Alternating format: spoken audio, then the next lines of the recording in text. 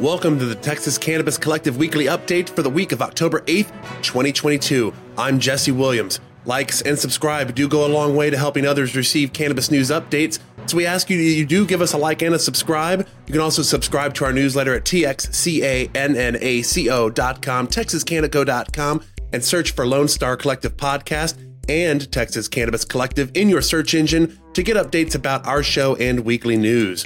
We've got upcoming events in Texas. On October 15th is the Referendum Fest from 5 p.m. to 10 p.m. at Private Park, 313 Nicola Avenue, San Marcos, Texas. We also have an election coming up in November. Early voting starts soon, and you must be registered to vote by October 11th.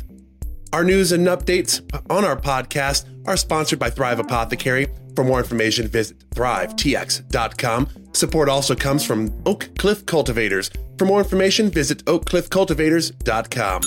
This week in cannabis news, President Joe Biden announced that he was pardoning anybody with a federal cannabis charge for simple possession. The move will pardon roughly 6,500 people that were charged with possession between 1992 and 2021. The president has also urged governors to do the same thing within their states. Odie Ofer, a Princeton University professor and former deputy national political director of the American Civil Liberties Union, said simple possession of marijuana is a crime, quote, almost entirely prosecuted by the states.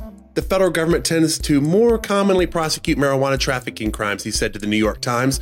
This is an important political statement. It is an important value statement. It's progress, but this is a drop in the ocean of injustice, Mr. Ofer said.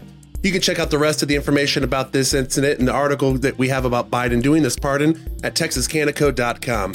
This past Saturday, thousands attended the Texas Marijuana March and Freedom Festival in Fort Worth, Texas. The event itself likely saw about 2,000 people attending the event. Roughly between 700 to 1,000 people were involved in the march that took place from Burnett Park to the Tarrant County Courthouse, downtown Fort Worth. The Fort Worth Police Department provided an escort for the marchers to ensure safety from traffic and counter protesters that may have become involved. Throughout the day at the park, there were DJs and guest speakers in between their sets to speak about the nature of the movement in Texas. Once at the courthouse, Sean McAllister of DFW NORML, Austin Zamhariri of Texas Cannabis Collective, and Amos Lozano of Famous Juice Co. spoke on the courthouse steps about the state of Texas affairs.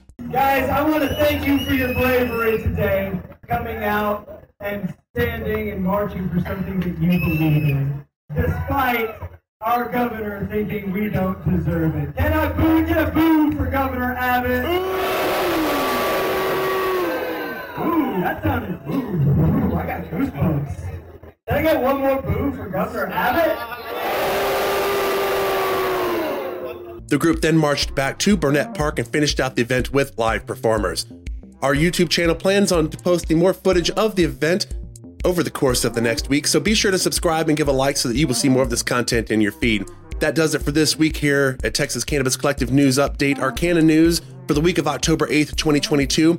I'm Jesse Williams. I ask yet again you give us a like and subscribe, and you go to our website, you make sure you fill out the subscribe form with your email. That way you're not letting Facebook, Instagram, or other social networks choose the fate of how you get your cannabis news in the state of Texas. Everybody, I hope you stay safe this week and have a good one.